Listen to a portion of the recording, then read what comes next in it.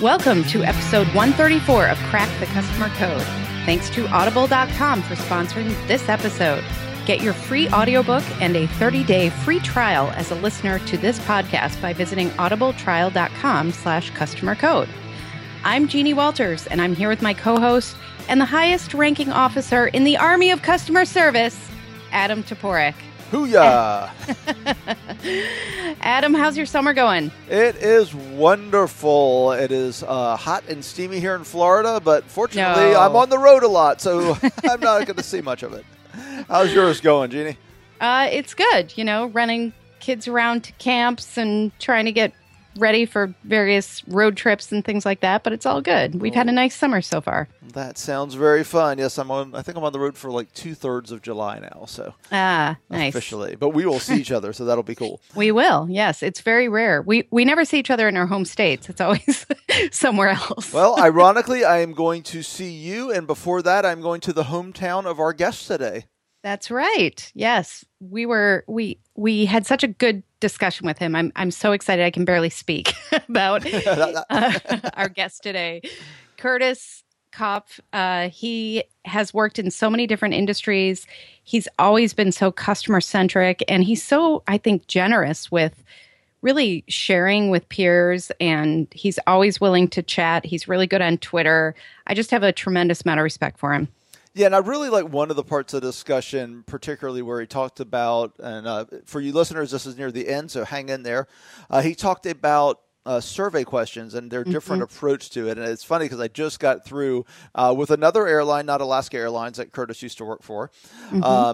Getting this really strange survey. So I was on the phone with customer service, and they asked me, can you do one question? I was like, one question. Okay, you're off to a good start. That's the way to start it off, right, for a quick airline thing. And it was, if you owned a customer service company, would you hire the person you just spoke with? Whoa. And it's a really odd question because, one, there's so many layers to hiring. Yes. That it's very off. And two, in the first case, I've had it twice now with that airline. In the first case, the person was great, but the experience was horrible. Because all their systems and all the problems I had weren't really about that person. So, right. So it's really the lessons he teaches are really important, and the things that he conveys, because survey questions and having the right survey question at the right moment for the right person is really an art. And he goes into some great examples about good ways and the not so good ways that exactly it's been handled. But he's a really great guy. He's very personable, but he also is so knowledgeable about this stuff. I'm really pleased we can bring this to you, our listeners, today. Yep. So why don't you tell us all about Curtis? Excellent. Curtis Kopp is Vice President of Customer Experience for Premera Blue Cross. He is a visionary leader and digital innovator who has built industry-leading customer experiences at Alaska Airlines, Microsoft, and Amazon.com. As Vice President of Customer Innovation for Alaska Airlines, Curtis built award-winning mobile apps and customer feedback programs, as well as pioneered such innovations as online bag tags and the use of biometrics. Pretty cool.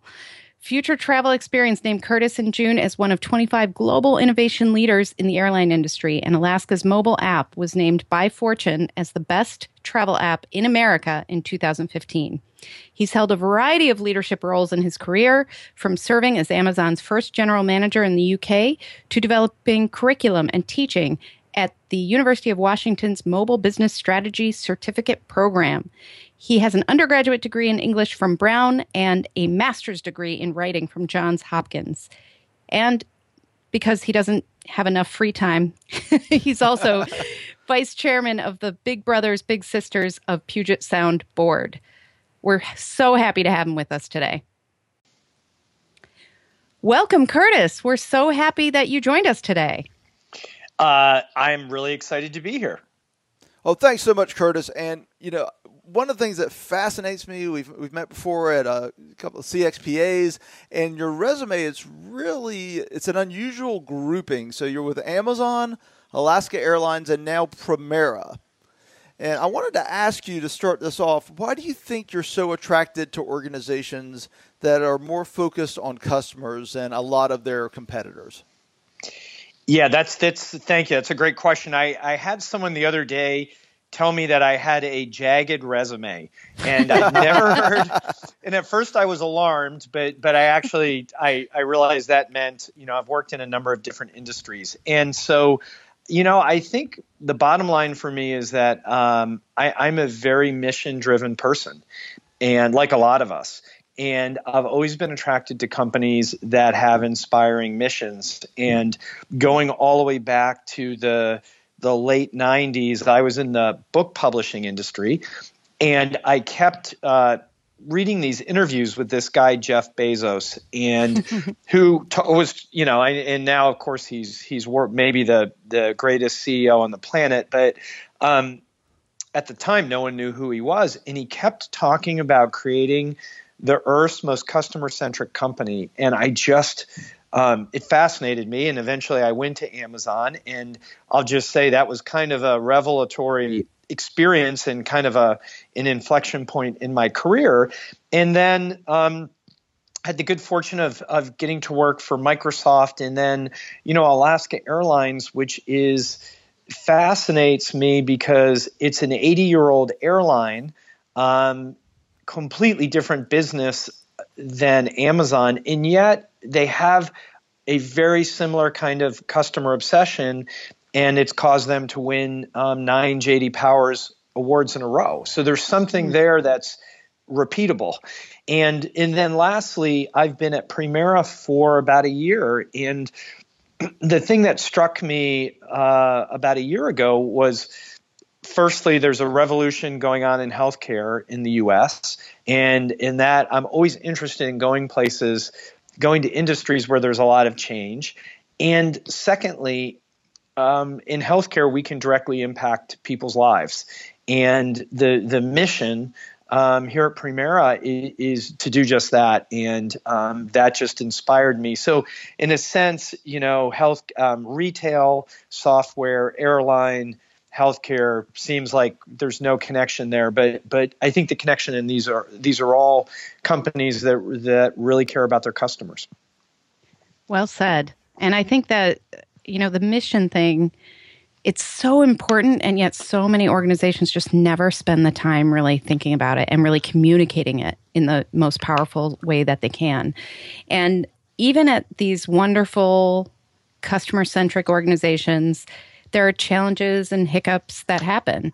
And so I'm curious, can you give us a little bit of the behind-the-scenes challenges that you saw at these companies, which seem like if you're focused on the customer, good things happen.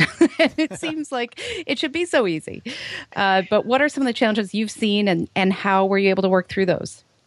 Sure. No, that's a great question. I think the thing that struck me, having worked at a few of these companies, is that almost any industry that you can think about, every company in that industry, like airlines, you pick airline as an example, every single airline, United, American, Southwest, Alaska, they all know what the pain points are. So generally speaking, the issue is not a lack of understanding what the customer wants. As you're saying, it actually comes down to the execution. That's really the thing, in my experience, that makes the difference, because the companies in every industry that are lagging in customer experience, I think all of them would tell you they care greatly about the customer. So there's something different that's happening. To use the airline industry as an example, every airline knows the basics that matter to customers. They want their flight to take off and land on time. They want to be safe. They want low fares. They want friendly flight attendants. And they want you to not lose their bag. It's kind of that simple. Yeah. In having worked at Alaska, what they do on the one hand, you could say, is ridiculously simple. They do those things. They take off and land on time. They have friendly flight attendants. They have low fares. To your point, it sounds so simple. But the complexity, for example, for an airline where you're flying literally all over the U.S. in every kind of weather imaginable, 24 hours a day, 7 days a week, in all the mechanical issues, the complexity behind that is astonishing. And, as an example, for Alaska to take off, have a flight take off and land on time, there's actually 30,000 data points, 30,000 things they measure. Wow. In order to do that. And now multiply that by, thousands of flights every year. So, I mean, that's an example of there is incredible complexity under the hood, but they use data and they're focused on execution. Maybe a different example about, the complexities in how do you, because I think sometimes for us as companies, it's taking the complexity that's under the hood and in hiding that from the customer. But sometimes it means getting rid of the complexity altogether. So Alaska is a good example, just a real practical example of, well, how does a company deal with that? Mm-hmm. Well, if you fly on Alaska Airlines, they only fly 737s. And that would sound like, a ridiculously simple thing. But what that means is they've actually taken a lot of complexity out because their employees don't have to train on an Airbus and a 737. They don't have to order parts for multiple kinds of airplanes. And so I use that as an example of they decided to simplify, make that single decision to simplify their business, to take complexity away, that it ultimately allows them to do all these other things. And that's it. So I think we all, gosh, in the healthcare industry, there is so much complexity that we have to deal with to make that experience, better. And a lot of it comes down to execution. Well, it's funny that you brought up kind of the basics of air travel. One of the, I don't know if you remember this, Curtis, but it was probably a little over a year ago or so, maybe 2 now, that I met with you out in Seattle, and you were still with Alaska, and I was complaining because I hadn't flown Alaska there, but I was flying Alaska home. And I said, on the way there, the flight attendants were surly and I couldn't get my water bottle filled up. And that's all I wanted to do. And so you tweeted me on the way home, I hope you got your water bottle filled up. And sure enough, the flight attendants were incredibly helpful and friendly. And that's something that probably doesn't look that dramatic on paper, but it made a big difference for my experience as a passenger. So there you go. They were doing it well. No, it's funny. I very specifically remember that example. And, and it is funny. I think it does speak to culture, because I think in any business, but definitely a service business like an airline, I also think all of us as consumers are forgiving, and we understand when there's a thunderstorm and a flight gets delayed. But at the end of the day, what we saw in the airline industry was if the flight attendants were friendly, if they smiled, if they cared, things could even go wrong. But the customer would be okay with it. And, and that goes to a lot of other things that these companies do behind the scenes, like compensate those flight attendants really well, treat them well, reward them, for doing the right thing. And those are the things we all notice when we're, with a company that does that well versus an experience we have where, unfortunately your other experience where the flight attendant didn't help you out. It's true. Yeah, it's fascinating. Of the 3 big companies we mentioned that are on your jagged resume, 2 of them are really highly regulated and have a lot of variables to the customer experience that are outside of the company's control, airlines and health insurance.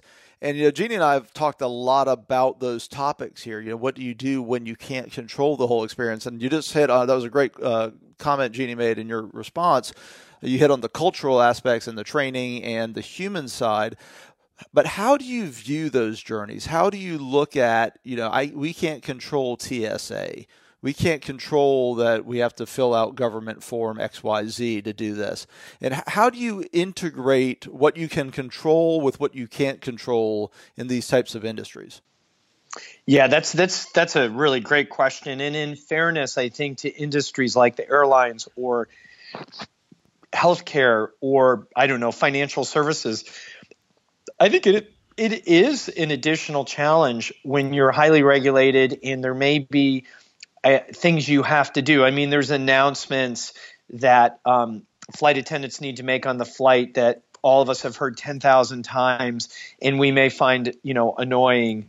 But they're required to do that. So, I mean, in fairness to all these industries, those are legitimate challenges that they have to overcome.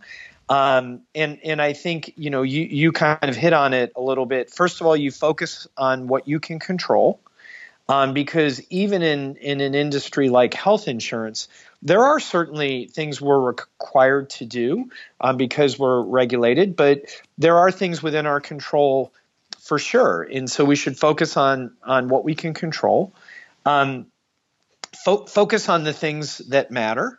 I think there's opportunities to partner. One thing that was very instructive to me about my time at Amazon is that when Amazon.com gets into an industry, a new industry, they don't, their mindset isn't, I'm going to create a website, an e-commerce website to sell these products and put them in a warehouse and I'm done. They think about the whole industry. So I worked at Amazon when their only business was selling books. And part of my job was to work with book publishers. And I can tell you that they go deep into the whole industry, and we partnered closely with publishers to understand what could the publishers do upstream of Amazon to make the experience better.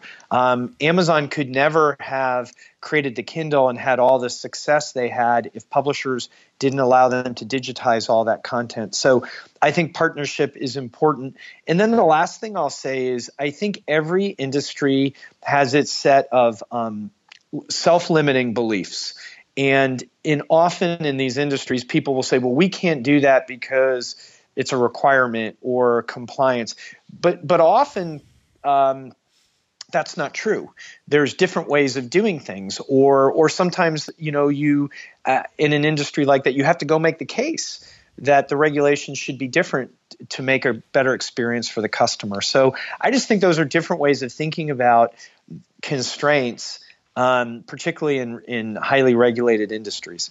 Well, I love that last part about the self-limiting beliefs, because one of the things I teach with customer service in that aspect is you always have to deal with these things. There's always things you can't do or you have to do. And the one thing is to ask that question, do we really have to, one? And then two, if the answer to that is still yes, then how can we do it in the least painful, best way possible?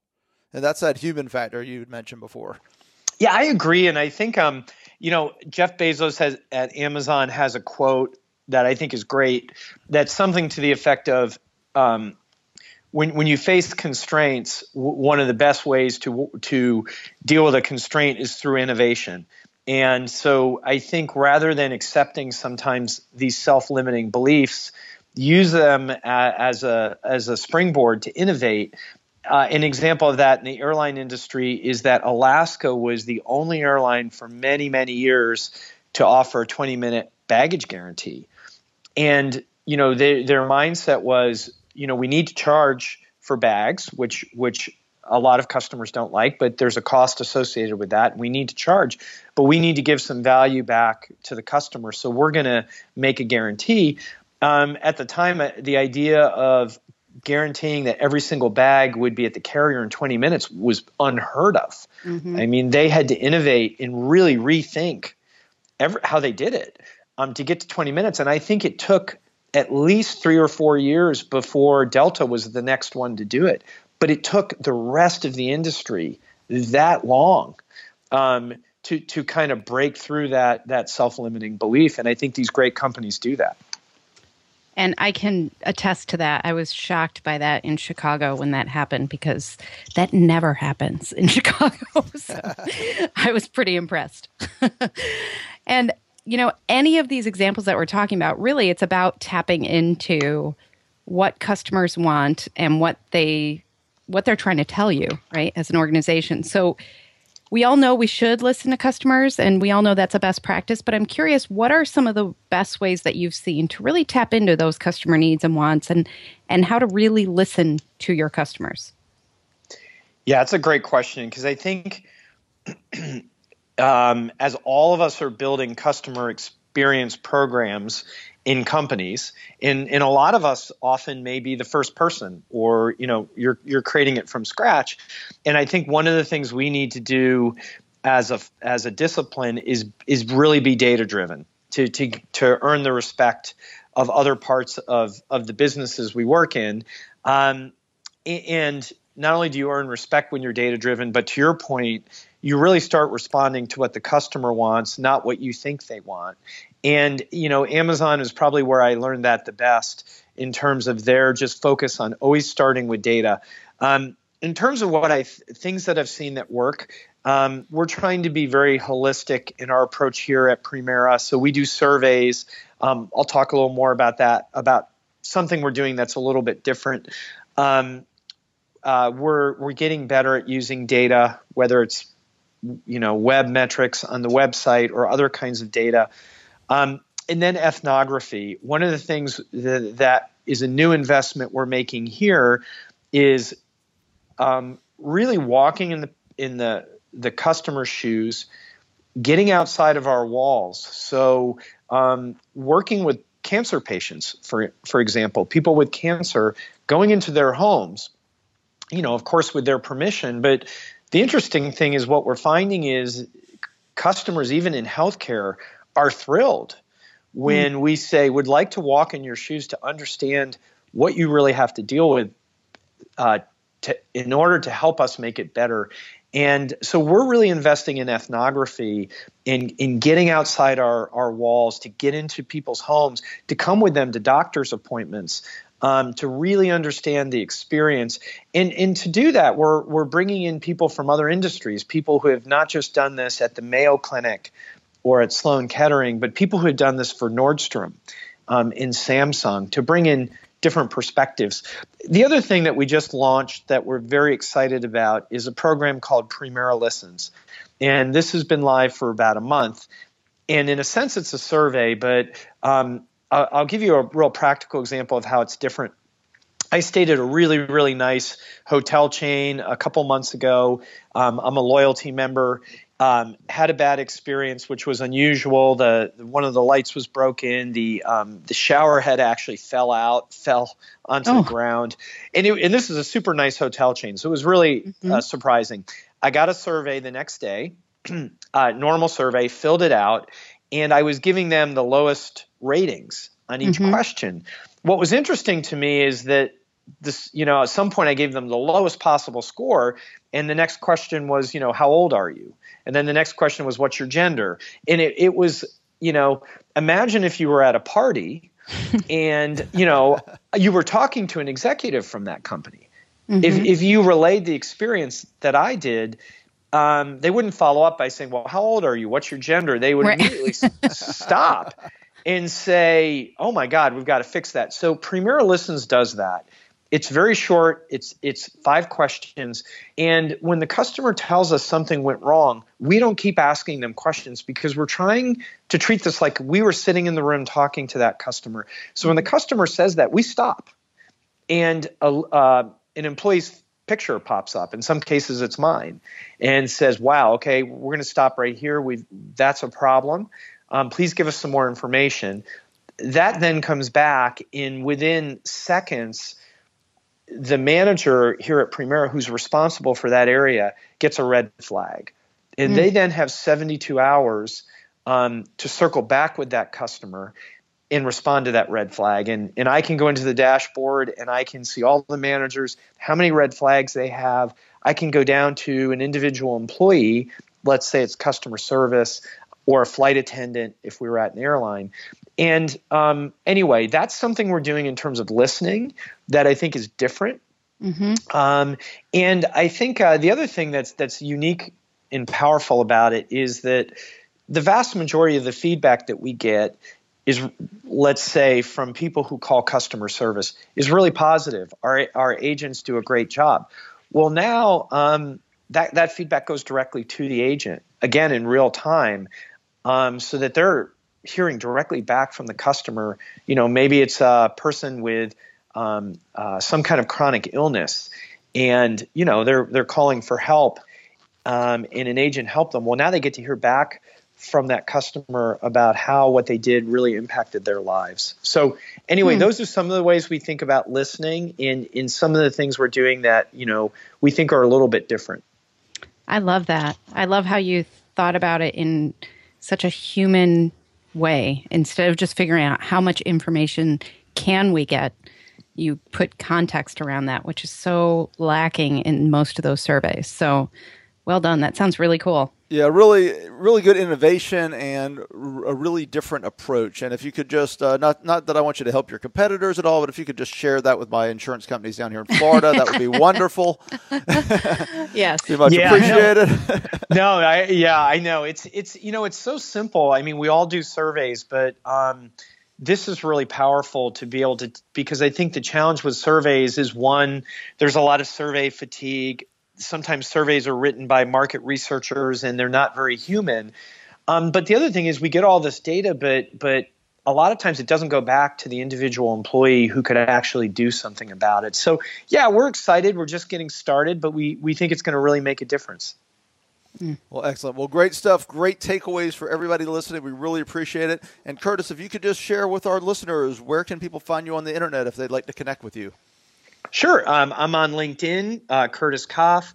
I'm on Twitter. I'm a real Twitter fanatic, so CKoff1 is my handle on Twitter.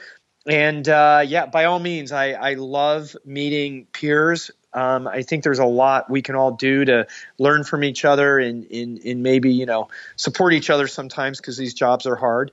And, I love having this opportunity just to share and through this podcast.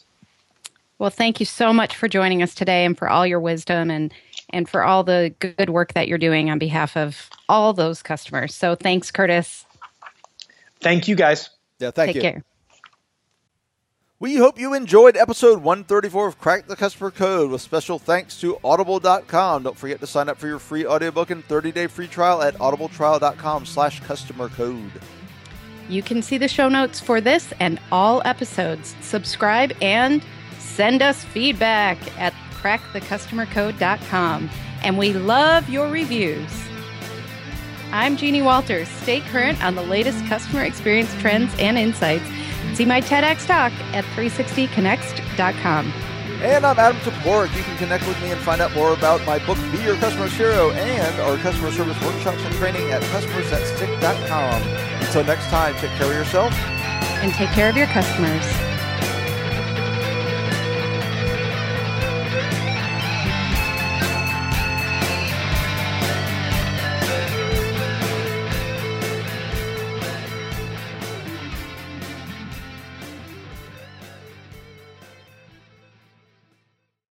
This podcast is a part of the C-Suite Radio Network.